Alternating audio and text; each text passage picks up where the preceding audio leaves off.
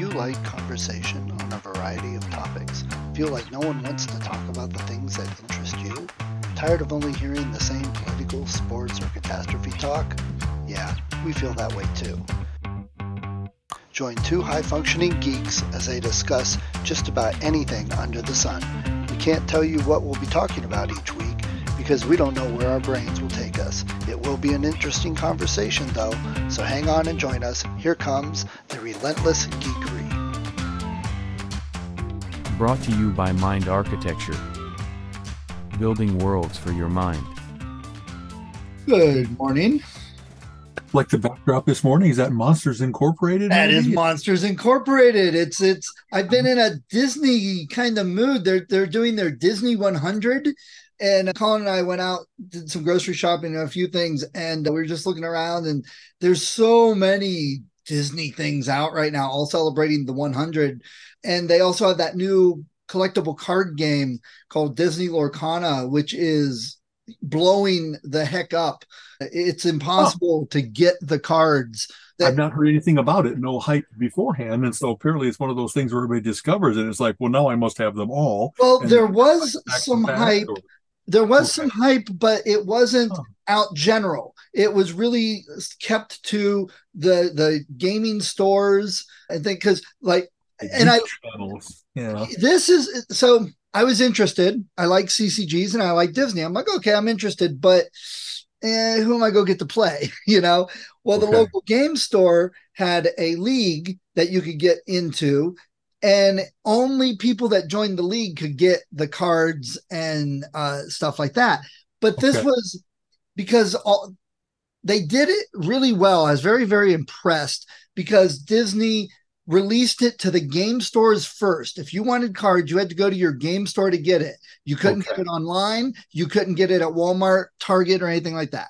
So I was like, Cool. To award loyalty to, like build it with the people that are the taste makers, if you will, the Exactly. influencers. Okay. yeah, which All is great because that's not what happens most of the time. It just splashes out there. That's right. Yeah, Yeah. game stores kind of get left in the lurch, and everybody goes and buys it online. Well, and from their corporate viewpoint, this was extremely smart because now people went, oh, well, I'm going to my game store and it's limited, so I have to get there and order it. And they did, and for like a month or something, that was it. No more cards. Sorry, you can't get any more. What they sold at the game store is it, and people were just dying. So then they released it to Walmart, Target, and online, and people scooped it up. And they said, "Well, we like Disney does. We have this much, Right. and Artificial scarcity, which is, learned from the diamond industry and various other places where it isn't really scarce. They can print out as many of them they want, but right. they do that stage release to build like desire to, you know what I mean? Right. Okay. Which, interestingly, the book I read before, I'm reading again, actually, audiobook, Console Wars. It's about Sega's rise and battle against Nintendo. And that's what Nintendo did after the 1983 crash with Atari. They said, we are going to keep the quality up. So everybody that signed up, you're only allowed to make and release 5 games a year, no more. And use stores, yes, you want 100,000, here's 20. That's all you get. And so, it's a big corporate thing that's been forever. But then everybody bought it up, just boom, gone. So now if you want a booster box with all the packs, you can get it on Amazon for $650. Okay, well, I guess I'm not playing that game. Right. It kind of a segue. Christmas season is kicking off already. Yes. Costco already had Christmas stuff out in the aisles and Yeah. stuff. But especially what seems to be happening nowadays is there's like special commemorative things that come around Christmas because they know that people are willing to overspend to make sure that their children, their spouse, whoever gets exactly what they want. And so, of course, what is it in my case? Both Keith Emerson and Rick Wakeman, best keyboardists ever, maybe in the top half dozen, have big box sets coming out, like 20 discs and 30 discs. So they're going to cost $350. And I'm like, I mean, even for like That breaks your $7 rule. my $7 rule. It's kind of funny. I do the quick calculation. It's like, so are these things so scarce that, but how will I ever get it? They're not going to get put into a used store. Anybody who buys this is not going to release it until they're dead. I'll get it at an Right. estate sale maybe. So it really might be one of those things, go to Golly and go, Pookie, I don't want anything else this year except this one ridiculous purchase. And so we'll see what happens. The wake, they both, they're getting really smart about. It isn't, of course, hey, here's the same things we had before, but it re-released with a nicer cover. That's crap. They have live performances. They have outtakes from working on the album, and these are alternate versions of these various Yeah. different and and just enough. That's how I've always been suckered into the box sets. I think we might have talked just last time about like the Jethro Tull. So I had a whole bunch of vinyl, and I was really resisting going to CD because I had my perfect turntable and my perfect vinyl. And then Jethro Tull came out with a 20-year anniversary box set that had tons of stuff I didn't have. And so if I'm going to be anywhere near a big fan, a completist, I have to get the live performances. I have to get the Chateau Disaster tapes and stuff Right. like that. And so I did. And then that broke the dam. And this is kind of like, oh no, this is the reservoir. The dam is long broken, and now I'm willing to pay something for. And it's not only CDs, it's DVDs because it's got the live performance of Oh, Rick Wakeman at Westminster Abbey or something. You know what I mean? Like on the amazing biggest pipe organ in the world type stuff. And so, of course, I don't need it, but want. And it really is, I don't know, we're doing okay for money. We're at that, there's different levels of rich. Everybody's candy bar rich. You can always get yourself a candy bar. Not doesn't affect you at all. Well, then you become like, I don't know, what's the magic price point for people thinking of buying a new electronic rig, if you will, a new device? right, $300. I think I've seen that documented in right, right, places. Most people will be like, boy, that new Blu-ray DVD has much better than my previous DVD player and all these other features. And now I can do it by Wi-Fi. $300. I can afford that. And then you keep working you up. Are you car rich? Are you house right, rich? Are you island rich? You know what I mean? right, right. And we're kind of getting to like, I can spend $350. Please don't listen, IRS, without like damaging my lifestyle. It's not going to be, I'm going to do that and then not eat for a week. Right. It's kind of like the ridiculousness of, wow, that's, using my $7 rules. Let's do the math real quick. 50 CDs instead of a 350. But it's kind of funny. I've also become saturated. Maybe you have. I have so much of what I already want. I Yeah. got all the CDs and all the games and all the books and that kind of stuff.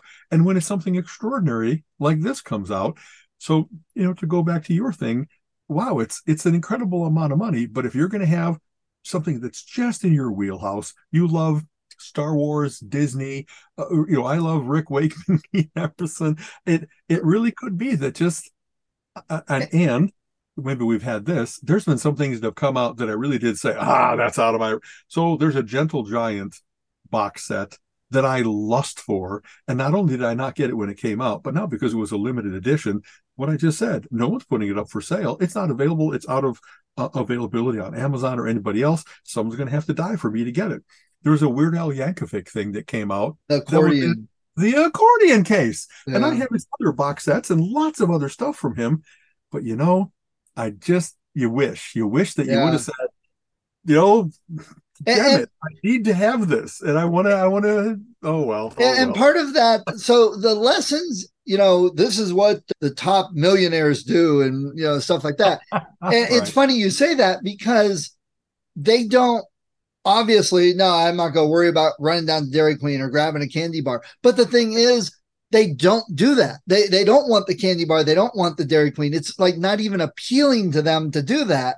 And you reach that point too where okay, maybe you're not. I could just go drop 30,000 on a car and not even have a loan. Maybe you haven't reached that point, but maybe Yeah. you're making enough money that you're paying all your bills and putting money away, and then you do reach a time, where you're like, eh. Last night we were at the exchange. Now the exchange is a very dangerous place to go to and look around. Because there is lots of good stuff at reasonable prices. And there's something Yes, like I've mentioned about Record Den. Someone just died that has my taste in music, and they're all here. And am I right. really Yeah. So things So can do that. I'm at, I'm at the Exchange last night and I'm looking at the horror movies and I'm like, I have so many backlog of horror movies that me and Reese are watching and ones I've got. Do I really need to see if this $3 horror movie is any good? I'm not going to watch it for 5 years. And then I'm like Right. looking at the CDs and stuff, and I'm like, I've got all the music I want to listen to. There's nothing new. There is a new Guns N' Roses. There's a new Def Leppard, which they didn't have. Oh, So I'm like, okay, man, I didn't see those. yeah. Yeah. Eh, and then Atari just came out with another new console that's actually their old console again. Interesting. And they do that. They'll all of a sudden have like this device can play 200 arcade games just as if you had sitting there in the arcade when you Right. were young. And like Well, 200, who doesn't want that? the thing is this new console, it's actually the old Atari again.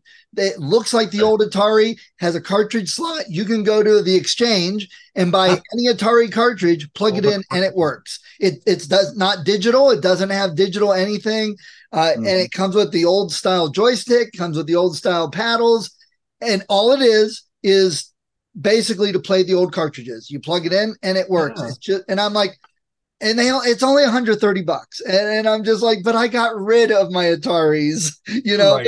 so we were at the Exchange, and there's like this huge crate, and it's just countless cartridges of Atari, and I'm looking through it, going, Right. man, I remember plugging the, and I'm like, but They're I all have. I have an emulator on my Pi. How often do I hook it up and play it? Would I really use it? So I went right. through the whole Exchange, and I'm like, yeah, I'm not getting anything. So you reach that point where I have the money, I could buy it, but Right. why? I'm not going to play with it. There really are there are some things like that that you move on. I have very similar. Whatever games I have that I just don't play anymore, once in a while I've returned to them. I mentioned when I discovered the Play-Doh simulation site, and I went in and I went Yeah, into bank and conquered the dungeon, and it was like the nostalgia was there, the delight of falling into that flow activity and so forth. But then I got to, okay, I'm kind of done. It was nice to return to that, but I have all these new things to try. I have better quality games. It really is okay once in a while to acknowledge, I kind of like having the good memory of that. And I don't want to, boy, so many things have come out in emulation now. And for a while, I was like, okay, I really can continue to play Asteroids on my Mac. And after a while, it was like, all the troubleshooting I'm having to do to find specific executables and tune my machine so that it's exactly at the right 640 by 480 instead of the 2920 that I right. have nowadays. It was, I feel a little foolish, like putting all the work into this to take all those steps back. I have my fond memories of back in my day, kids, you'd step up and put a quarter into a Right. machine. You know, I guess it's okay to move on. And especially even when it is like every one of those cartridges, it's just waiting for you to blow into it to make it work. It's just waiting. You know what I mean? Right. There's still, I love that largesse, that crazy, like, man, there's 100 cartridges here and they're like a quarter each. I could have all the things I always wanted ever, and maybe just in a long weekend, I would still only spend, $120 or something like that, Right. but wallow in it. Well, it's and in fact, here, that since it's Segway Day, so there's always the next big thing. And I've always been, maybe you have been this too. I don't just abandon what I currently like in order to Right. go to the next big thing. I continue to like music. I listen to music. Maybe that's the most thing. Certain books I read long ago, and I don't go back and reread hardly anything. But music, I'm still listening to Emerson, Lake and Palmer from 1972. You know what I mean? It really is 50 plus years. They just had so as I look at the kinds of things that are becoming available, I almost disregard the new stuff because I try new stuff all the time and it doesn't capture me in the way that those old things done. I know I've read studies that say, what music you love, the music you listen to when you were like 14 to 18. That's just Right. brain in your brain. You're wired to love that forever.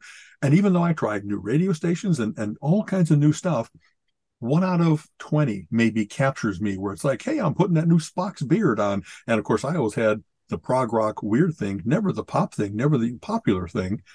So that's all kind of intro to. Time magazine does a series of interesting articles each year where it's like the Time 100. Here's the most important, influential, et cetera, people. And they started a thing about 3 years ago called the Time 100 Next, where they look for the breakthrough ones, the ones that are not well known for now, but are up and coming. And if you want to see the best of what really new stuff is coming out, it's not Springsteen's latest album, which is still good, but it's Greta Van Fleet or something like Yes, that. right. And so, humblingly, I read the latest 100 in the Time issue. I knew one. Wow. And how weird is that? I really am online all the time. I'm always trying new things. And I have a little bit of 90% of everything is crap. So I look for the really good stuff, not just the popular stuff. In fact, I kind of think popular is the kiss of death. My taste does not often coincide with the general public. The general public is so easily satisfied with repetition and low quality bullshit, but you can hum along for 3.5 minutes or, whatever it is. I have all these kind of weird dismissive things ready to say because I've seen how many flashes in the pan have flashed right by and they didn't get, and I care about this brand's got 5 albums out and they've stood the test of time and they keep making good music. So I just kind of care about that more. But still, only one? Only one. It was J.D. Vance was the guy that I knew, the one person that I knew because he happens to be in Ohio and happens to be kind of like the shitty candidate that beat a much better candidate, but he's learned how to worship Trump, how to do social media, how to like whatever that demographic that he was catering to. And I'll stop with my dismissal of him because, hey, he won. But then to go through all the other phenomenons, leaders, advocates, all these other things, like I really do pay attention to the movements that are happening and the musical trends that are happening and the new filmmakers and so forth, or at least I try to. But reality would say, you don't know what's going on. Have you really reached that point of the old guy in the rocking chair that's like, just give me my Stevie Ray Vaughan. I know he's dead and not making any new music. It's really humbling. And when I started that discussion online, people said, well, you know a couple of those, but they're not known, if you will. Like there's Adam Conover, I believe is his name. Adam Ruins Everything. It's like, yeah, okay, I had heard of that. But like just from the name, maybe there's not enough name recognition. Right. And I'll say this. A lot of things are like, well, he's got this many Instagram followers. He's TikTok famous. She's, got all that stuff I'm not heavily tied into. I really don't spend a lot of time on YouTube or Instagram or TikTok because I think it's short attention span theater. You know what I mean? Like things that are in a 5-second loop, hardly ever. My God, that's so disposable. There's so much nothing to it. And how much can you really be talented to craft a perfect 5-second loop?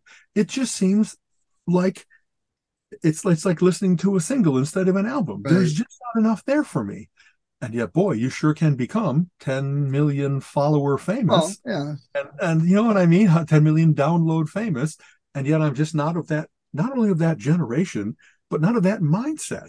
I just, I don't, and another thing is there's all kinds of people that are advocates, leaders, whatever term they want to use, that are like fashion people. And good Lord, I think that's also just so disposable and so dismissible. It's kind of like by definition disposable. You have to have new stuff every season.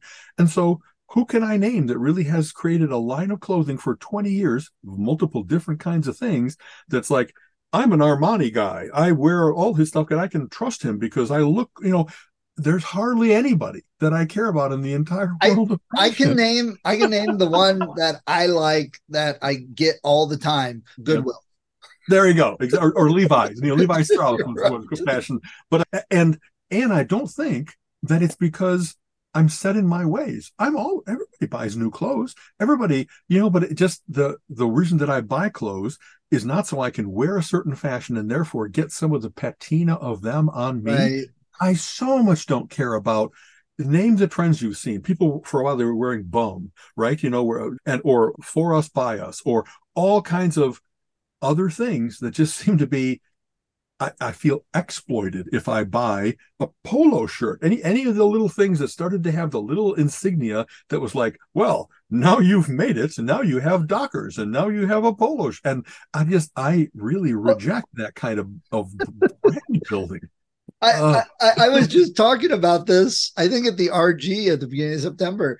I was wearing I was wearing a Relentless Geekery t-shirt one day and then a horror lasagna the next, and Right. people were asking me about it.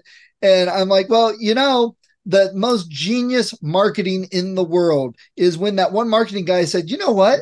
People love our brand. Why don't we put our logo on a t-shirt? We'll make them pay for it to do our advertising. And I'm like, how genius is that? Not only is marketing doing well, it's bringing in income directly. I'm like, so I wear t-shirts that market Exactly. me and And brand me.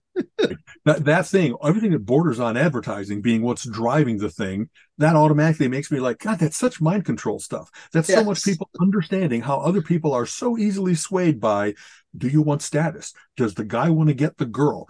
You know what I mean? Like whatever it is that helps you increase your mating possibilities within the herd because you're wearing the right jeans. And I'm so dismissive of that. So I kind of don't want to buy into it. But there are people that are really good at it, that are genius at setting that up. You know what I mean? Whatever that little logo. And what really amuses me, that like whenever I see, hey, Porsche built a brand about, like high torque, super fast cars, you know what I mean? You got to wear your little driving gloves and everything like that. And then the first time that I saw a Porsche SUV, it was like, well, they just decided to say, fuck brand maintenance.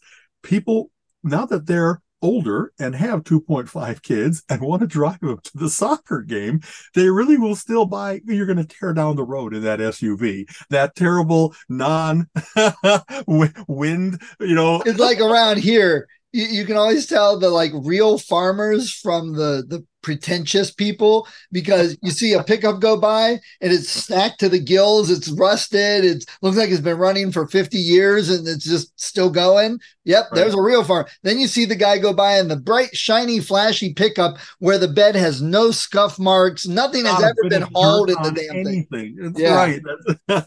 It's kind of funny. One thing I've always done is like, I really don't go for the brand. Kind of like, if a guy wears a tux, he knows that he's okay. Every guy looks like a little penguin in a tux, and they're all okay. But what I used to get is like, what's the t-shirt that nobody else has? When my parents and we've had a wonderful trip to Germany. And then if you get a t-shirt that has like the Großglockner, this huge glacier in Austria, you come back to the United States and there's nobody sporting the Großglockner. My dad used to go to trade shows, and I would specifically request, please get whatever you think is like the silliest, the most ridiculous. So I wore a t-shirt with Captain Porta Potty on it in high school, because people might be having all the other brand names that we've talked about. Or I had a lot of rock and roll t-shirts and that kind of stuff, so I wasn't totally uncool. But it was just kind of funny to be like, if we went to the Corn Palace in the Badlands, far enough away, or close to the Badlands, it was like you come back, and what's fun is, not only do you wear that and it incites conversation. It's not like the knowing nod of, hey, you and I are both IZOD people. It's much more like, well, where the hell's that? And then you get to tell the story of the cool trip and stuff. Did I mention this? So there I am at Costco, and I'm wearing a Paul Bielatovich t-shirt. One guy came up to you. One guy, like, who in the world would even know this guy? He's a fantastic guitarist, as I've talked about, but nobody knows he exists. He's still in that kind of underground of progressive rock and stuff like that. And it was really a nice conversation to say, you and I really know better than the entire world what music people should be listening to, because this guy's fantastic and he deserves a big break. So nice. Anyway, by the way, did you see G3, the thing where they do three great guitarists on one bill? The origination of that was like Steve Vai, Joe Satriani, Eric Johnson, a long time ago. Back in the day. And they are regathering that original group that toured. Wow. And I am just, they've had other great guitarists, and I've seen a lot of these G3 shows, but I'd be really curious as to, those guys have done great things since then. I'd love to hear them again. I'd love to just see people that can make too many notes so beautifully, so perfectly, as long as Eric Johnson doesn't continue to tune his guitar in between every single song. Because I remember that being an incredible distraction. It's like, you just it cost me like 20 minutes of music, because you really do retune after every song. You could get one of those new guitars that stays in tune. Anyway, so change your strings sometime, man. Honestly. So let's see. So let's see. What's our next segue? What do we? I don't know. So what's been going? So okay. So you were going to go to the balloon fair. So we had a whole big Saturday. We had a whole big day planned. We started off by going down to the McKinley Memorial because in their library they had a Lego exhibit. Oh, And cool. lame. I really Uh, was looking forward. We've been to Legoland and various other places, and I love seeing cool big Lego. Wow, they did the Statue of Liberty in Lego. They did Mount Rushmore. They did Empire State Building. This was the McKinley Memorial, and I don't know if you've ever seen it or not, but it's beautiful. A big white building, yeah, big yeah. white dome, and so forth. But that was the only thing that this particular artist had done that was a physical sculpture. On the walls, there were tons of photos of various other things he had done. And in some cases, it wasn't even so much the Lego as it was the meeples that come with Lego. I'm not sure if there's a specific name, leeples, but you know what I mean? That they were like, oh, here it is. The thing was called Bricks and Flicks, if I remember right, something like that. And so they're made out to look like, here's Russell Crowe from Gladiator, here's the Matrix, here's Men in Black and the Neuralizer. And they had various different things. And so it was cool too how he evoked those various different movies in Lego, but it was only like a poster. It wasn't the real thing. There wasn't enough to it. So, Yeah. and there were other contest entries from kids that had done various different things. So here's a cool Viking boat, and here's a Star Wars spaceship and stuff like that. But overall, it was so much less than I had anticipated. So much less. I really was thinking I'll see, like, not only see the poster for Gladiator, but here's like the Parthenon that he fought in, or Right. the Colosseum, sorry. You know what I mean? And so that was kind of a disappointment. But then the entire other rest of the facility was very cool. About McKinley, a great president, about Stark County and how it did specialized steel and was a big place for the war efforts multiple times. I love history, things like that, where there's really pride to be taken at what kind of cool things have happened. We then intended to go to Ravenna for the balloon festival and got there, mile backup of cars. We're looking for anything that's in the skies, nothing up in the skies. So apparently they were going to do, Uh, like they sometimes do, one in the morning and one in the evening. yeah, yeah. In there for the morning, and we had plans with friends at like 5:30, so we can't stick around to see and sometimes they won't even do a complete balloon flight. They'll do what they call a glow, where they leave them tethered to the ground, but they bring them up like 100 feet in the air, and then when they do the flames that heat Yeah. the air so it'll rise higher, then they all look like big beautiful Christmas ornaments or whatever else it might be. So we pulled a Shruti. Does anybody else use that phrase? I think that's a family phrase. And did the turnaround, that U-turn where you shouldn't. And we had noticed a mini golf course called the Birdie Birdie Shack. Shack. Yes, exactly. Thank you. You are so smart. They Very used to have like a 10-foot tall little chicken birdie, but it got stolen and never got returned. and never got returned. That's sad. But it's a great course. It's one of those like old-timey courses where it's not laid out on a computer and then just built. It really does follow the lay of the land, and some of the holes are so long there's no way to get a hole in one. Like, it's a par 4 for a mini golf thing because it really has enough obstacles. And so we consoled ourselves with that really good mini golf course, and then we went to see our friends. But the not getting a chance to see balloons, this is like our 6th abortive attempt. We've been to Frankenmuth, we've been to Wadsworth, we've been Chagrin Falls, where just like the weather was bad or something happened that like, even I think the closest we ever came was, I think, Chagrin Falls. They were out in the parking lot and they were on the ground and inflated, but the weather was such that they really couldn't even let them go up on a tether because they get kind of battered or bumping around. So we're just going to have to go to Albuquerque. We're just going to have to do that early October, I think it is, right, where there's like 100 balloons, hundreds maybe, and we just haven't been able to put it together here in local reasonable driving and stuff like that. The balloon affair, it's changed over the years. Back when I was a kid, it all took place downtown. It was all free and stuff. They still have a downtown component, which has vendors and bands and food and stuff like that. And then they have the thing at Sunbow Farms, which exactly neither one of them is that big. They're both, it's almost like a small street festival, really, because I went to the balloon affair last year and it was like, there's a few vendors. They have a Jeep thing, they're running over trucks, they have some stuff for the kids. The balloons went up, and it was like, it was like a small street festival that you have to pay to get into. What's funny is I was looking forward to, like, hey, I'm at this festival, what am I going to bring to tonight's dinner? How about kettle corn? You get something that's very much summer festival stuff. Can I bring enough corn dogs for everyone? That kind of thing. we were really looking forward to doing that. And then the fact that it really was just that high overhead parking, et cetera, et cetera. We abandoned that and still had a very nice time with our friends, with Colleen's family. But it just really was. Sometimes when you try to pack multiple things into the day, just you have to say, well, we got to move on and make a choice. Don't keep hoping. Hope is not a plan. So I don't know what they just don't handle the influx of cars, and it's always a line like 45 minutes, an hour and a half long waiting to get into it, and right. That's kind of ridiculous to go see the Blue. We're in line like 10 minutes, and then when we said I've crept up like 3 or 4 car lengths, multiply that by how many cars I see ahead of me, like you said, this is going to be an hour wait. I don't want to sit in the car for an hour. I want to go do something for an hour. I don't think they have the people directing traffic in any way. I think it's everyone pushing, trying to get through the light. And then people are like, well, I've waited long enough. So they drive and they're sitting in the middle of the road. So then these people can't go. And they're like, well, screw you guys. And they move up and block it. So then everybody's blocked.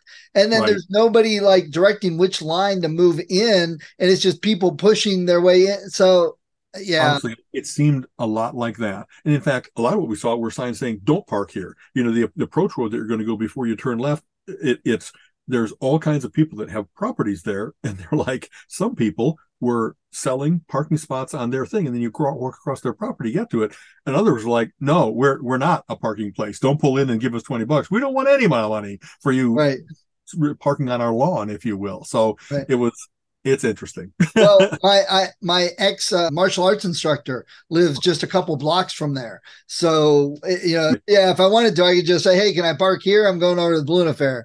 But then I got to talk to him too. So it's kind of funny. I'm trying to, segue time. So Colleen and I have the Just for Laughs Comedy Festival coming up in Toronto Thursday for a week. And it's a huge thing. There really are probably close to 100 various different performers, stand-up improv podcasters, that kind of stuff. And they're scattered all over the city. They have the Comedy Bar and the Rivoli and the Garrison and the Elgin Theater and the Royal Theater, all these places they're going to have it. And so they have a thing where you get like 12 credits. And then as you see a show, it releases that credit back to you. So you can keep on planning a little bit ahead. And I'm like, well, I'm going to maximize, how many different people we see and the ease of doing that. So it's actually kind of other people when I'll try to explain what I do. And some people, it's like, oh God, that's overwhelming. And yet it's very cool to say, like usually shows are 7, 9, and 11. So you can see 3 shows a night. And where they are, some things are easily gotten to by public transit or even walking. Others you really got to hustle. If this show starts at all late, then you're looking at your watch saying, no, I'm not getting out here at 8:30. I'm getting out here at 8:45. And then it's almost impossible. But I really managed to put together a pretty good schedule of many of the things we want to see. And of course, a lot of them, I really don't know how good they're going to be, but I just like seeing not repeats, but all these other things. One night I managed, there's a place we really love called the Rivoli that is actually where Kids in the Hall got a big start. Oh, cool. And I managed to do all of 7, 9, and 11 are all in that place, people we want to see. And so then instead of, running and having to, one of the cool things about this modern world is between a Presto card and your phone that has the bus pass and the mapping that you can do, you're not like, oh my God, I don't live in Toronto. How do I get around? Colleen, the very first year, she and I were both really good at, okay, we can make this. We're trying to get from the Royal Theater to this. And if we just catch, and you can see the bus schedule or the trolley car or various other things, the trains, we got really good at all the different kinds of public transit. And we were really good at continually getting to the place just when it was on time. There was just enough time to catch it that, we're walking along, the bus is coming to a stop, we hustle, get on the thing. It's very satisfying to be like, well, I got like 10 nights there. We've seen like 30 or 28 or like almost the maximum number that you can see just by putting a little bit of time into doing this analysis. So it's very cool to look at the map of Toronto and like, okay, now we know that right here, there's always a Tim Hortons like within a block of everywhere. That's the there's Tim Hortons everywhere up in Canada. Exactly. So if we really are trying to like run around and some of these places bars have food, others don't. You can always get a quick bagel or muffin or whatever they do at Tim Hortons, and kind of keep your energy level up with a little bit of food. So I guess enough about that. Except that thing of I made a huge spreadsheet and I had all the different day and time slots, and then here's the list of artists, and then like when you choose this guy, you say, well, I don't have to worry about this and this. So you kind of like, my greens are the ones we're going to for sure, and then the reds are the ones we don't have to go to because I'm going to go see Ron Funches earlier. I don't have to worry about this. And then yellow are the ones, okay, here's the things I'm going to do in order. And each time that we release a thing, it's like, okay, Colleen and I synchronize. We're going to get, now it's going to be Ailey Man or whatever like that at this next thing. And if we really work it out like we've done in the past, we're going to just see so much fun stuff. We found a really cool place to stay with booking.com called Condo in the City. It's Airbnb and Booking have a lot of places that are not your classic hotels or hostels or whatever else it might be. So this place is like kind of downtown Toronto. It's right on one of the cable car runs and like a block from the train run and that kind of stuff. And I'm just hoping that when we're done at the Rivoli, it's like a 3-block walk back to our place. If we're at the Comedy Bar, that's far northwest, then it's going to be a certain amount of hassle to get home. And once in a while, like, oh, that bus now runs every hour and we missed one. Let's just walk. I don't want to wait an hour as the night deepens and stuff like that. Right. Toronto is a very cool city because it's all, I think, walkable and safe. We only occasionally have been in a place where it's like, there's nobody else around here. Even if we cried for help, we would not get a lot of response from rescuers and stuff like that. Anyway, besides the festival, Toronto is a very cool city with how wonderfully diverse it is, all different kinds of ethnic restaurants, different cool things to see. We discovered that, again, we always do this tie back, they have a Lego land. Well, the abortive Lego display that I just tried to see, let's go see real cool Lego. Right. And we will see the CN Tower built in Lego or something like that. Toronto landmarky type stuff. Nice. So, and you mentioned something like that. Kent does several of those types of things every year. And they do a Beatles fest where there's like 7-8 different bars all playing Beatle cover bands, and you can just wander between them. They do a blues fest each year. And I know Ravenna is starting to do some things like that. And Ravenna now has a Dora. And I think Kent has a Dora. So you can, as long as you don't go past the little line and get shot by the secret police, you can wander around with your red Solo cup of alcohol. That's interesting. I didn't know that's like an electric fencing type thing where it's just signs that say okay. So I first found this down in Worcester, first time I saw it, where they have an area marked off downtown, and it encompasses pretty much all the bars and on the streets, and on Friday, Saturday nights, it's effective between here and here. So if you can have open container is what it is. It gives an exemption for the open container. So that allows you to wander between different venues with whatever you have to drink. Drink in hand instead of having to guzzle it down and then go to the next place. Right. Okay. And I think, and this is my assertion, just kind of talking to people a little bit, I think they found that it's like, well, we've been so strict, like, oh, you can't walk outside with that, you have to drink it here, that they actually found people were drinking less at places, and then they were drinking more and then totally drunk, wandering around, causing problems everywhere. And they said, like we've said for so many things, go with it instead of trying to fight against it. So it's like, look, you can stay within this area. We have to worry about you less, and you're good. And I think it's been a great thing for the cities that do it. Obviously it is, because more and more cities are implementing it and pushing for it. So honestly, that I have not heard of that being done like modernly currently. I didn't know places were looking at that. The last times that I was aware of that was U of I used to have certain, like Halloween was big with everybody in the streets in costume. This is Champaign-Urbana, Illinois, and Pork Day or whatever else it might be. Pork Day. They tell me, Weasel Stomping Day. But just that they would kind of like all the policemen would not give everybody hassle for that big area of campus town. And there was a little bit of cleanup extra, but it seemed like the kids, when they were given more freedom, they didn't abuse it. They were actually, it was like, well, what a nice holiday that we don't have to worry about. Everywhere I go, I'm going to get roasted and stuff like that. I'm really glad that some communities are saying, we really do have that kind of agora, that open area between, these 4 square blocks, because that's where all the bars are and stuff like that. Let's make this pleasant instead of making it that people are sitting there tapping their batons on their hands, waiting for you to slip up. You know what I mean? So very cool. So okay. I haven't been to the Beatle Fest in multiple years, and I know they do a blues fest, and so I've been remiss in making it to things. I've just had so much going on with work and side projects and stuff that's like my time is just like, well, I need to do this. I need to do this. And I think I'm like, okay, I'm going to get burnt out here soon. I feel it coming. And then I won't do anything. So, find some things like that to go to. And it's a great evening because, you go into a bar and you hear a band that sounds like the Beatles and they look like the Beatles and you're, This is the Fab Four. This is exactly, yeah. Honestly, that I know I've heard about Beatlefest. I didn't realize that that's what it was, that it wasn't a particular venue and a band, that it was all over the place. Yes. And that's a cool idea to just be able to wander in and out. And like, this is kind of like being at, what was the name of the club in Germany? The something, where it's like seeing the Beatles in a bar. You know what I mean? Right, like right. Everybody's dream is, so that's, I'll have to look into that. That and the Blues Fest have not been on my radar. What we've discovered is we really like those small town festivals. We will go to Potato Fest and Sauerkraut Manaway Fest, all that kind of stuff. Exactly. But it's not so cool that it's every year. Like when I first discovered that, just like the Swallows return to Capistrano, there's even like songs about it. The Buzzards return to Hinckley Ridge, to Hinckley, Ohio. And we went and it was really cool.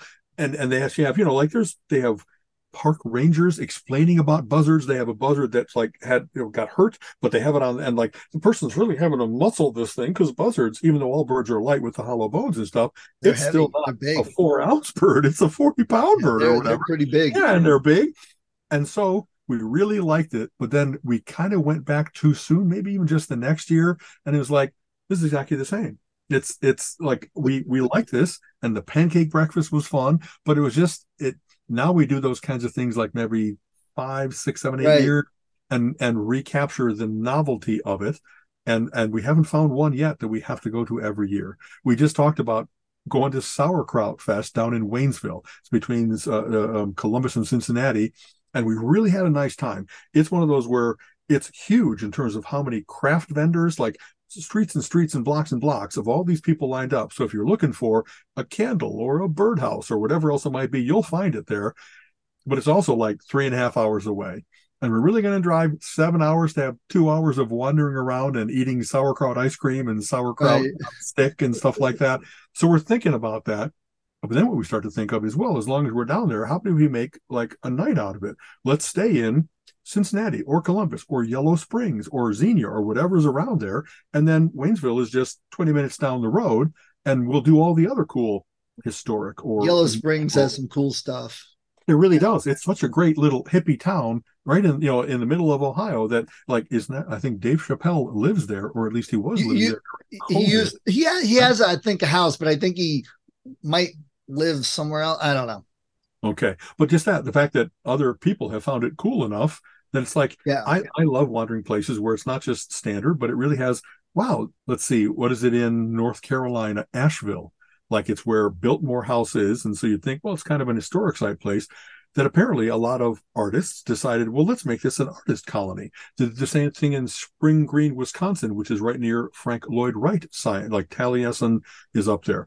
And I love that kind of thing, even though we're not looking to necessarily fill our house with paintings and sculptures and things like that. It's very cool to go into the place where it's a working studio. The guy's got things up in their gallery. The lady's got all of her stuff out, and you can actually talk to her about, how did you make this? What are the materials? How long did it take? That kind of stuff. That sometimes they're very, very happy to talk to you about something that otherwise they do a lot of solo time in order to create these things. Right. So it's coming to the end of fall, summer festival season, but there's all kinds of cool fall festivals. And we're also thinking, even if it's just like a 3-hour drive, if it's a 3-hour drive through beautiful leaves changing, I want to do that anyway. So when is Hocking Hills at peak leaf? Let's plan a trip to go down there, do Old Man's Cave and various other waterfalls and stuff like that, surrounded by bursts of orange and red and yellow. And then, you know what I mean? Even if we get back at midnight at night, we didn't even stay overnight. Like my backdrop here, I don't think I'm happier than when I'm in a place that's like overwhelmingly colored, leaves crunching underfoot as you go along, wind rustling through the trees.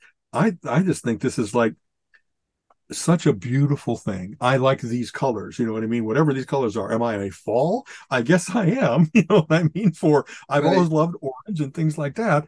It's got a limited time. You know, you can kind of follow peak leaf as it descends through Canada into the United States and stuff like that.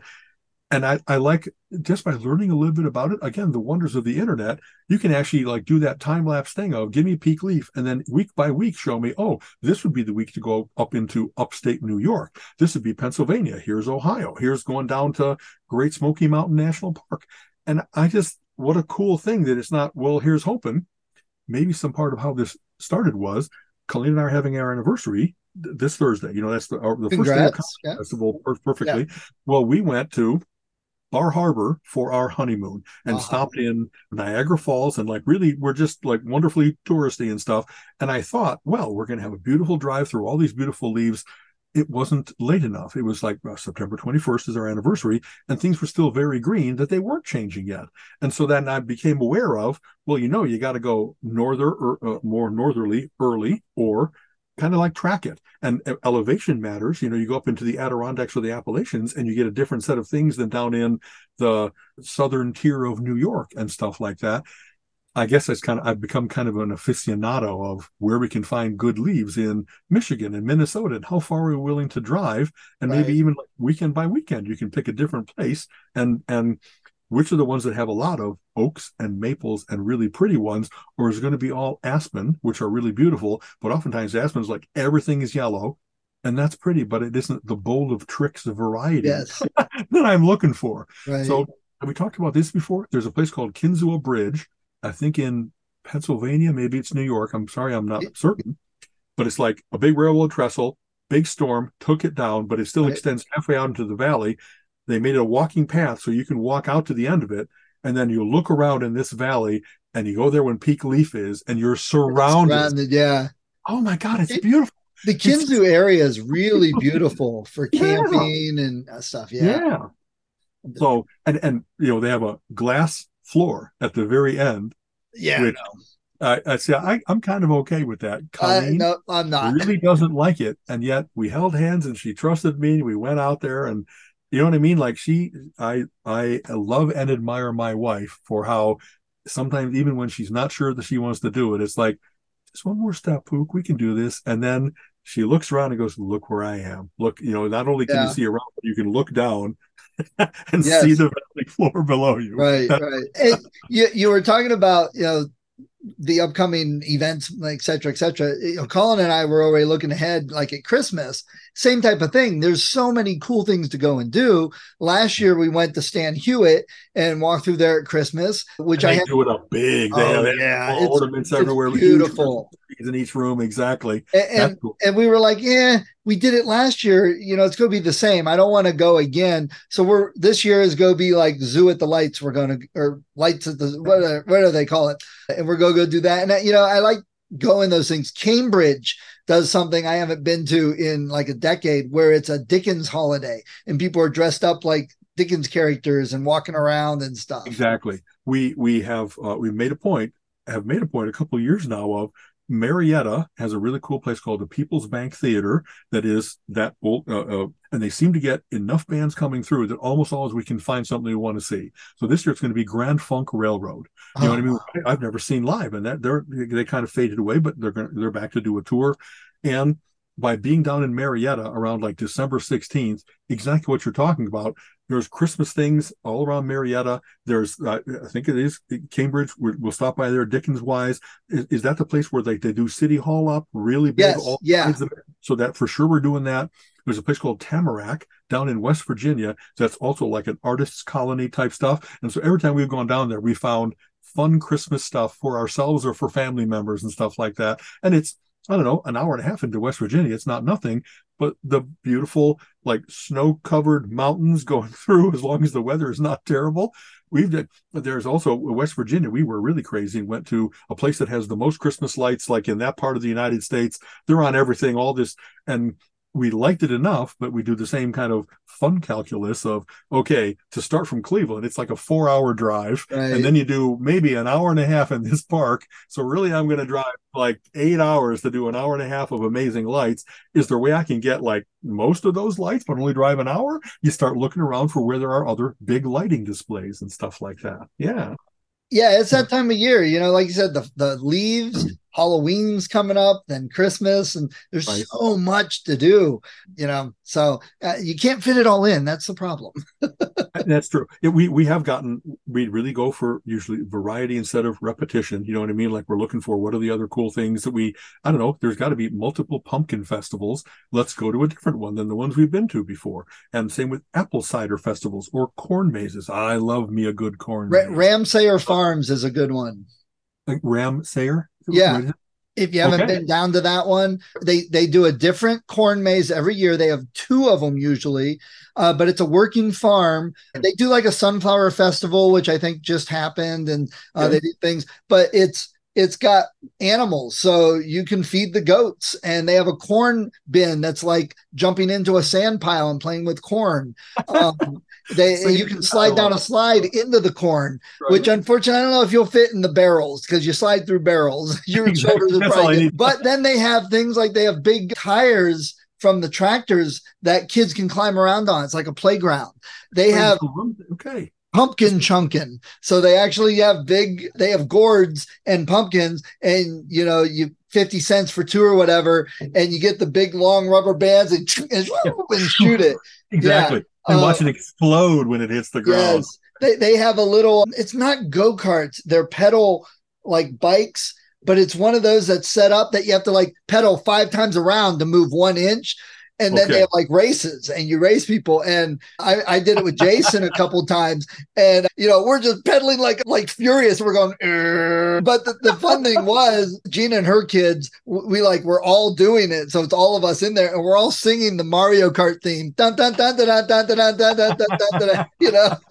That must be hilarious to put all that effort in to see yourself sailing forward. That's hilarious. Yeah. So what's the place called?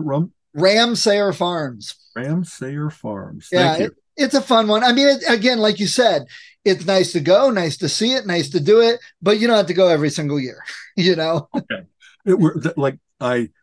We love doing these kinds of things. We've been to Kirtland, we've been to all kinds, just that. I'm always looking for corn mazes. Did I ever tell you this story? We were at a place near it's called something like Wooden Nickel or Buffalo Head. They had a big corn maze, and it's middle of the week. So Colleen are out in this corn maze. We're like the only people in it. And a storm moves in that was not a cloud in the sky 20 minutes ago. And suddenly it's serious storm, wind, hail, that kind of stuff. If you're in a corn maze, you can't just run to shelter. You have to find your way back out of the maze. And we were going to be the people that were going to oh no, I don't want to get wet. I think I'll wreck the maze. I'll break through the walls. So we got out, but we were drowned rat, bedraggled with how much rain we had gotten hit. We both ended up going into the bathrooms and wringing our clothes out in the sink, because you walk in and you're like, you know what I mean? You're sloshing noises out of your shoes and stuff. Oh man, it was hilarious. And when you walk in and the lady just laughs and says, bathrooms are over there. She knew our plight. It was hilarious. But that once in a while, Colleen loves reading Laura Ingalls Wilder stories and pioneer stories, if you will. And they have one that was like the Children's Blizzard, where a whole bunch of people in the Dakotas, if I remember right, were walking home from school, and a storm hit so quickly that they lost dozens, if not hundreds, of kids because they couldn't get to shelter, whiteout conditions. If they knew where they were going, suddenly they didn't. Some were smart and held on to each other, but it was just, that's how quickly a storm can sometimes hit. We've been to Mount Washington, where they will say, you can't count on doing a hike here. If you hear, we will not even let you go up the mountain if there's any possibilities of really bad weather, because the weather can be so changeable. They get the fastest winds, 200 miles an hour at the top of Mount Washington. It's whatever that perfect geologic convolution of things that really bad weather and really high winds and stuff like that can happen in a heartbeat, if you will. So Right. we've been careful a couple times when we're hiking around. I know the Narrows is one of those places in Utah where it can be a beautiful day, but if a storm hits and the rain starts hitting, all those tributaries that pour into the Virgin River, they fill up quickly, and you could be walking and then carried along and dashed against the rocks by Yeah. this incredible force of water. So we've never been the amusing story about being caught in the corn maze, but luckily we one time right over here in the metro parks we were caught by hail, and like we're running back to the car and just we're gonna, and then it starts to hit and it hurts. It's like, let's get to the car. This is really Right. bad. I don't want to get brained by hail. Been there. Before I forget, if you do go to Ramsayer Farms, Yeah. look at and plan to go to the Barn restaurant, which is right next to it. It's like an Amish run. It's literally an old barn they converted into a restaurant. Okay. And it is a great food, good experience, but it's family picnic table style seating. So you're not like, oh, it's me and Colleen. Do you want a booth? Do you want to? No. Okay, well, we got 2 seats at this table. You don't know the other 8 people at the table. They bring out buckets of food and you pass buckets around. Ask things. See, that's actually kind of cool. I did Yeah. that once in Boston at a place near Faneuil Hall where it was all family seating, and you bond. It's really kind Right. of fun. So if you're going to go to Ramsayer Farms, you really should hit the barn. Hit the barn. We do love the Amish buffet. I think I've written about that a number of times, that the comfort food that you find at an Amish buffet, you know what I mean? Like, is just up my alley.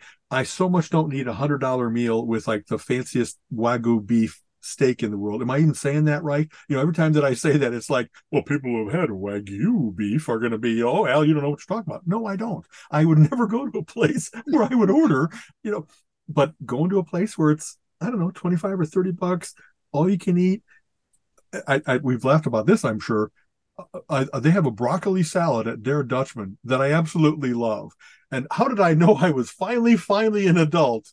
Because I like broccoli salad. That's what I look forward to the most out of everything they have in this place. Not the pecan pie loaded with sugar and make my eyes vibrate. No, broccoli salad. And I'm sure it's like, starts off as pretty healthy broccoli, and then they put in all kinds of like nuts and crunchies and a little bit of Miracle Whip or whatever, and they destroy it in terms of its nutritional value.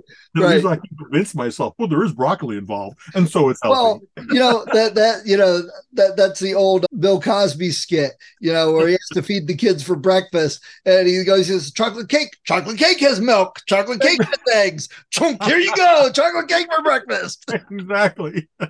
Yeah, that doesn't work quite that way, but it's okay. Right. Every time we go downstate, we really do look for Yoder's or Der Dutchman, or they have various different places that are the Amish buffets, and they vary in variety of stuff, not just necessarily in quality. They always seem to do like kind of a nice job, a prideful job of giving you good food for the money and stuff like that.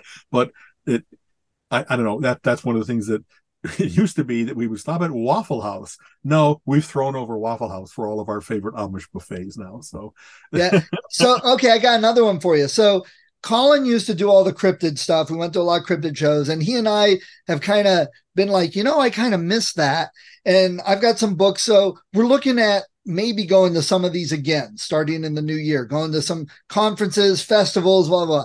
So one of the big ones every year is down in Point Pleasant is Mothman Festival. It has gotten really huge. I've heard of the Mothman, even before it was like featured in X-Files and stuff like that. I read a lot of these books when I was young. Remember when we very, very first, probably the first that you and I were kind of on each other's radars, because we showed up at the talk that he did at the library, right? Yes. Okay. Yep. And so the Mothman Festival is very fun. Unfortunately, it's usually the same weekend Marty used to always do his birthday. So it was like, but anyway, down by the Mothman Festival, we were just driving somewhere once, and we saw this a building with like a car up on a pole, and it's just like, okay, keep going because Texas Chainsaw Massacre is going to kill us and stuff. And then somebody goes, hey, they got a sign. It says Hillbilly Hot Dogs. What the hell is Hillbilly Hot Dog? Here, it's a restaurant. It looks like the most rundown redneck shack, but it's a restaurant that's popular enough that Guy Fieri went on Drive-Ins, Diners, and Dives, and he's been there. And It's That's like hilarious. we didn't stop that day. We should have. And it's been on my radar for like 4 or 5 years now that we got to go back down. So I go back. we might go to the Mothman Festival next year. And I'm Right. definitely going to Hillbilly Hot Dogs. Hillbilly hot. I'll tell you, like that's one of those things you already kind of don't know what goes into a hot dog. Hillbilly hot dogs has to be. We're not talking beef. We're talking varmints. You know I what I mean, mean? you It's should roadkill ground up and put in a casing of some unknown origin. look up the Diners, Drive-ins, and Dives episode with Hillbilly Hot Dogs because they Very good. talk about it. And then there's also other ones with on the YouTube channel. It's like they're sitting Yeah. there, they're like, "Oh, hey, Mr. Mayor." So like the mayor of the town is just sitting there in a booth eating these hot dogs, and these are like a whole tray of a hot dog. It's just freaking huge. And they're like, okay, well, you want the kitchen sink? There, it's got everything on it. And then they got the ones that's like, if you can eat that within so many minutes, it's free. And Right. and it's freaking hot dogs, but they're not the ones you get at the store. These are like big sausage looking hot dogs. Exactly. It's like a murder weapon size hot dog. Yes. You know what I mean? So that's on my list. I got to get back to that. That's funny. There was an episode of 30 Rock where they found themselves like down in a southern town and they were told that they should go to a place called the Chuckle Hut, if I remember correctly. And it wasn't a comedy club. It was they serve pork. And like, so Liz Lemon sits down and goes, yeah, I want whatever the special is, extra chuckle.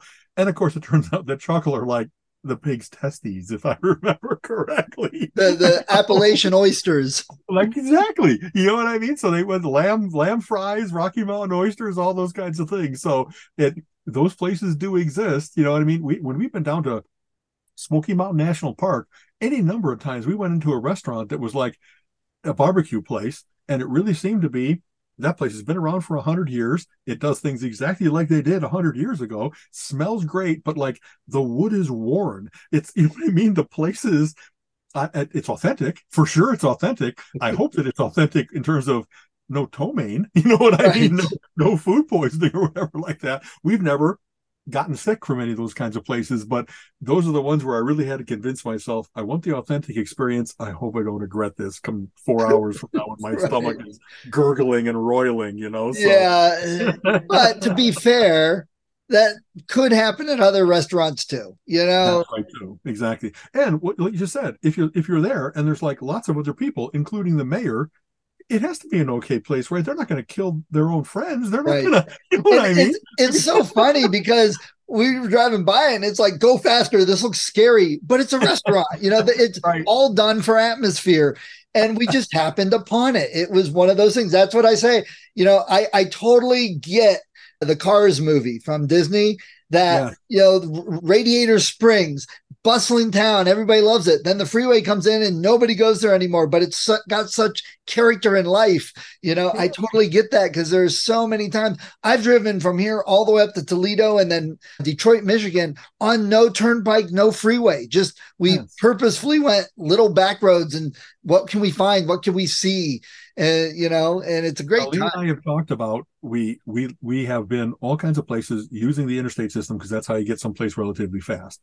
But once we get there, we're not trying any chain restaurants. We're always trying all the local stuff. And we've talked about how when we had to go to small towns because somebody happened to have a wedding in one or something like that, heart of Illinois. And it really is, I like doing this. I like going 35 to 50 instead of 70. I like seeing all the interesting places. We thought of, so please don't steal us, everybody who listens to our podcast. We thought of a book series called Driving on the Donut. You know how you get that fake tire that's not even like a inflatable spare? It's that little donut, but it makes you go slow. And we thought we would just put one of those on and be self-limiting in that way and start doing like, let's redo Route 66. Let's take that trip up to, all the way up to Mackinac Island, not on the expressways, but just kind of like plot that little course that goes county by county. You get to see all the county seats. You get to see all the cool little restaurants, all the little not Airbnb, B&Bs and stuff like that. I think that now that we have all the time we want with no like fit as much vacation as you can into a 2-3 week period, I think we're going to start doing more of those little exploratory trips where you kind of have an overall destination, but you can tootle along and see what you find. You know what I mean? Like, go to that. Hey, this farm has a petting zoo. Let's go meet the Yeah. chickens. Way, but here it is in the middle of. Anyway. Right. So here looks there. I don't remember the title of these books, but I remember it was a book back in the 70s or 80s that was real popular. That was essentially a recipe book of how to cook and live off your car engine heat. So you would use the heat from the car engine to cook your food while traveling. I've seen that book. I think there's even a series, more than one. Yes. Like, okay. Yeah. So look that up because that'd be a cool thing to actually do. I always wanted to try it, but never did. I know a Cleveland phenomenon. There's books called One Tank Trips. Neil Zurcher, exactly. yeah. That's right. Yeah. And that's like, this should be in, like, we're now in town 20 years. I am. And so, like, when we went to the McKinley Memorial, it was like, wow, why did it take me 20 years to get to a presidential place? That's kind of bad proportion or something like that, bad priorities.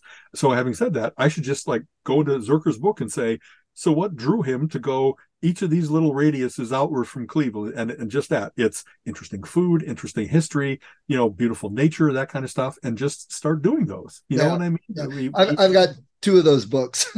Okay.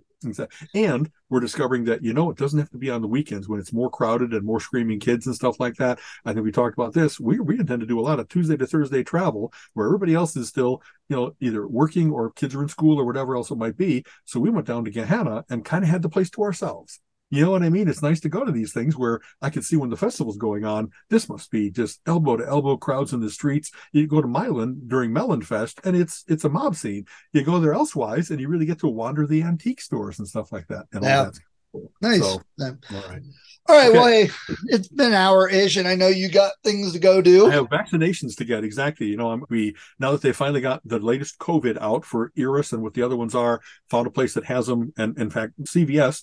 Go to hell. Twice I had appointments. You didn't get them in time, so you had to cancel me. So Walgreens came through for me. So that's where I'm going for 11 o'clock today. So hats off to them for correctly. I saw DeSantis and the Florida AG are refusing to let the vaccines into Florida because they refuse to let Floridians be guinea pigs and tested on. And it's just like, honestly, Stephen, so when are those guys going to go up on crimes? Isn't that the equivalent of like manslaughter? Because that this could save lives and prevent it from happening? It's like a war crime. The problem is the people that would bring them up on crimes are their friends, the golf buddies. They're the ones that like, hey, I'll support you on this. You support me on that. So it's just never going to happen.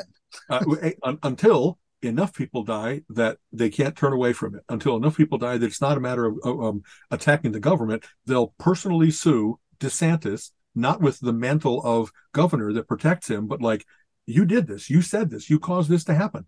It applies to all kinds of other war criminals when they're finally brought up in Czechoslovakia and other places. It should have applied to Trump long ago. You know what I mean? All of what we've had, millions plus deaths, if it wouldn't have been him talking about how this isn't real or eat bleach or whatever insanity he proposed, ultraviolet lights, like how in the world has the National Enquirer become the medical source for the White House?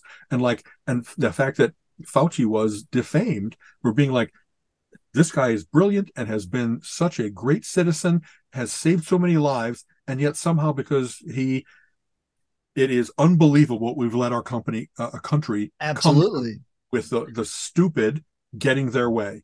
Somebody has to push past and say, no, how about if we really try to save the most lives, not here's the barometer, the indicator of how stupid DeSantis and irrational it went. Because when was the last time you heard one of those Florida man news articles? Those are all getting pushed aside because they don't seem as crazy as the politicians in Florida do now. Absolutely. Boy, that's about 10 years gone now. When you start to have it that the Onion and the Babylon Bee, they can't be sarcastic and unrealistic enough compared to some of the real stories. Right. No wonder you can't differentiate between that kind of stuff and reality nowadays, because people really do say the most stupid things, do the most vile things. You can't make fun of them because they're already doing it. Oh, man. It's a sorry state of affairs when Mad Magazine becomes nonfiction. Exactly. So what I always admire are the people that it isn't just this terrible thing happened, let's really not let this happen again, but that they find a way to make it very pointedly humorous, if you will. So you might have read that over the weekend, crazy, Colorado congressperson Boebert Oh, was Jesus. ridiculous in a showing of, let's see, not the Lion King. It Um, doesn't matter. yeah, Beetlejuice. Beetlejuice, thank you. And like, of course, when she was told, be quiet, everybody else is enjoying the movie, and asked to leave, of course, she says ridiculous things like egotistic, vile assholes do. Don't you know who I am? Now that that has happened and people know that shenanigans are sure to ensue, so there's all kinds of people that are filming them all the time. We are in this world of, there are reporters, investigative reporters all around, because they all have cell phones. It came out that she was with her date and she was actually like taking out his item in the theater. Like, I'm pretty sure that's illegal as all hell. Public, what is it? Not obscenity, public indecency, right? And then the funny part that someone came up with is, yes, this woman who just did that, apparently she's been asked to speak at like a Texas youth conference, because what better example could you have than some whore taking out her She boyfriend's feels dick in entitled. a movie theater Yeah, she to feels whack him entitled that off. she could do anything she wants because she's of that Trump and Marjorie Taylor Greene. I'll yell and scream and draw attention to myself, and I'm famous. Now I can do what I want.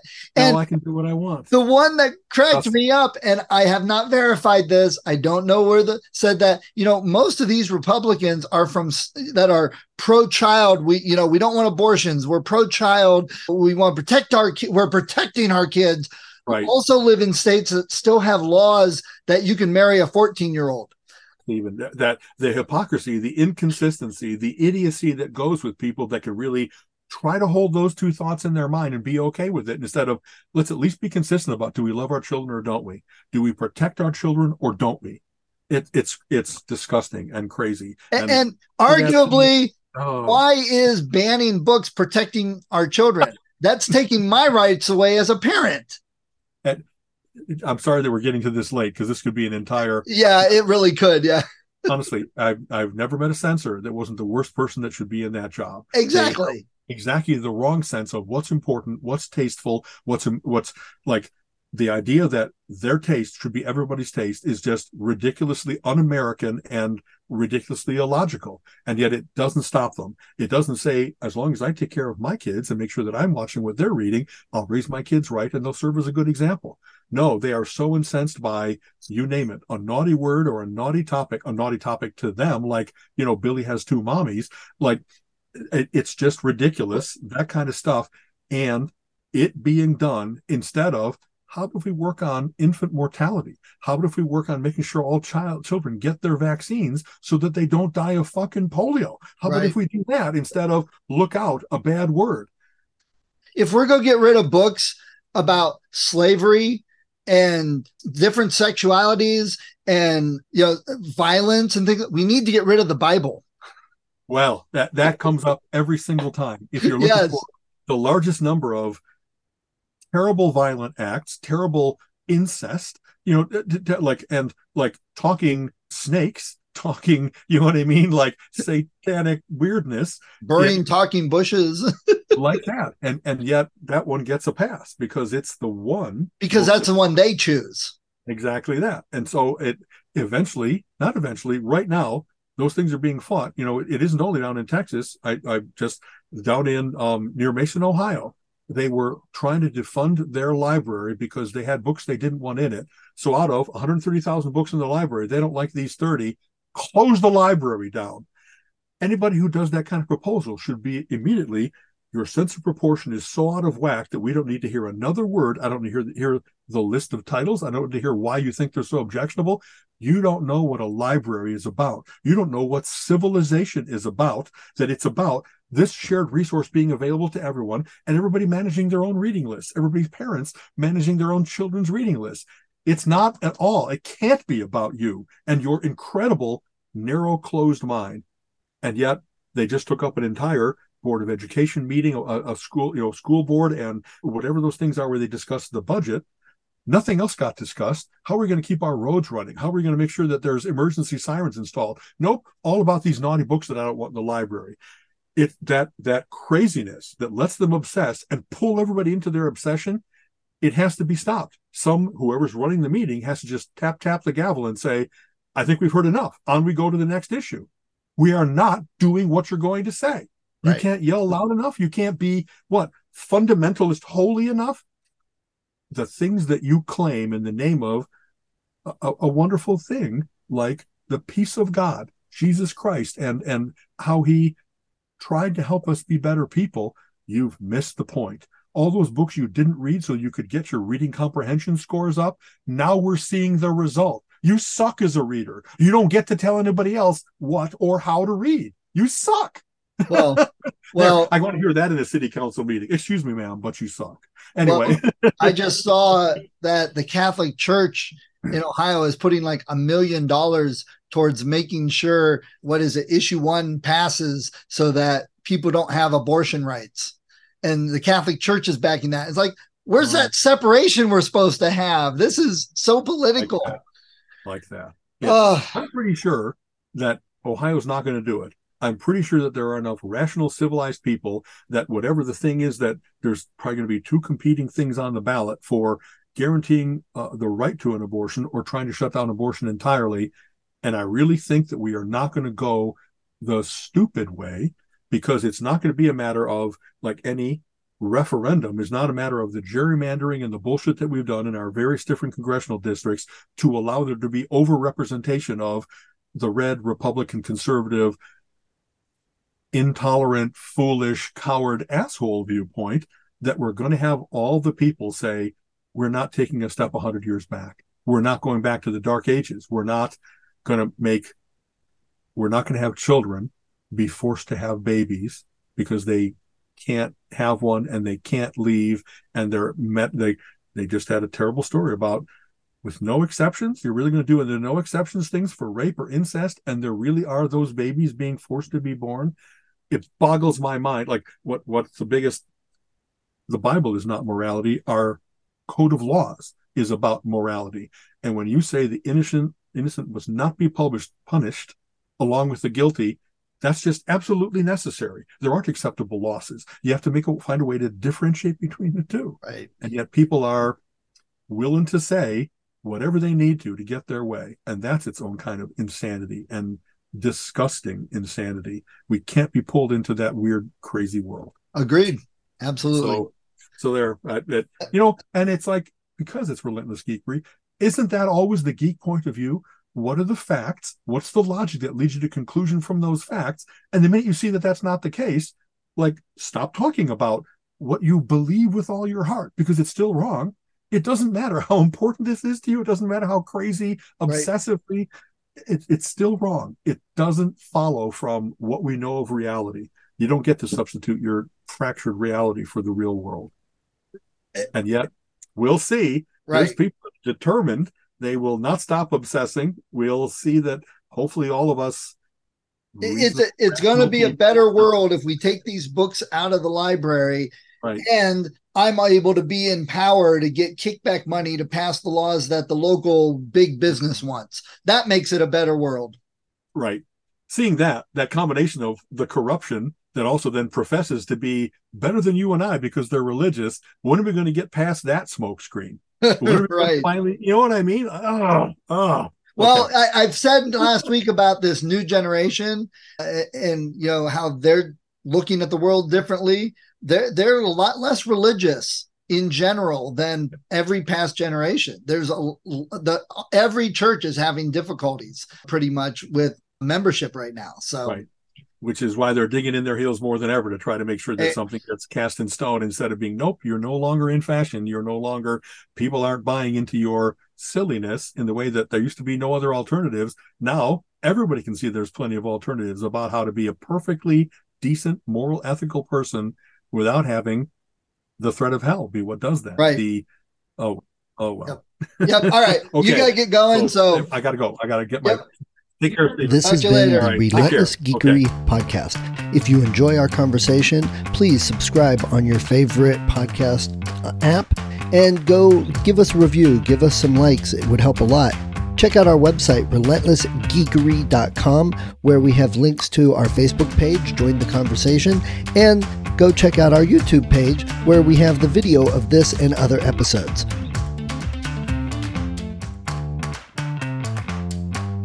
You have been listening to the Relentless Geekery podcast. Come back next week and join Alan and Steven's conversation on geek topics of the week.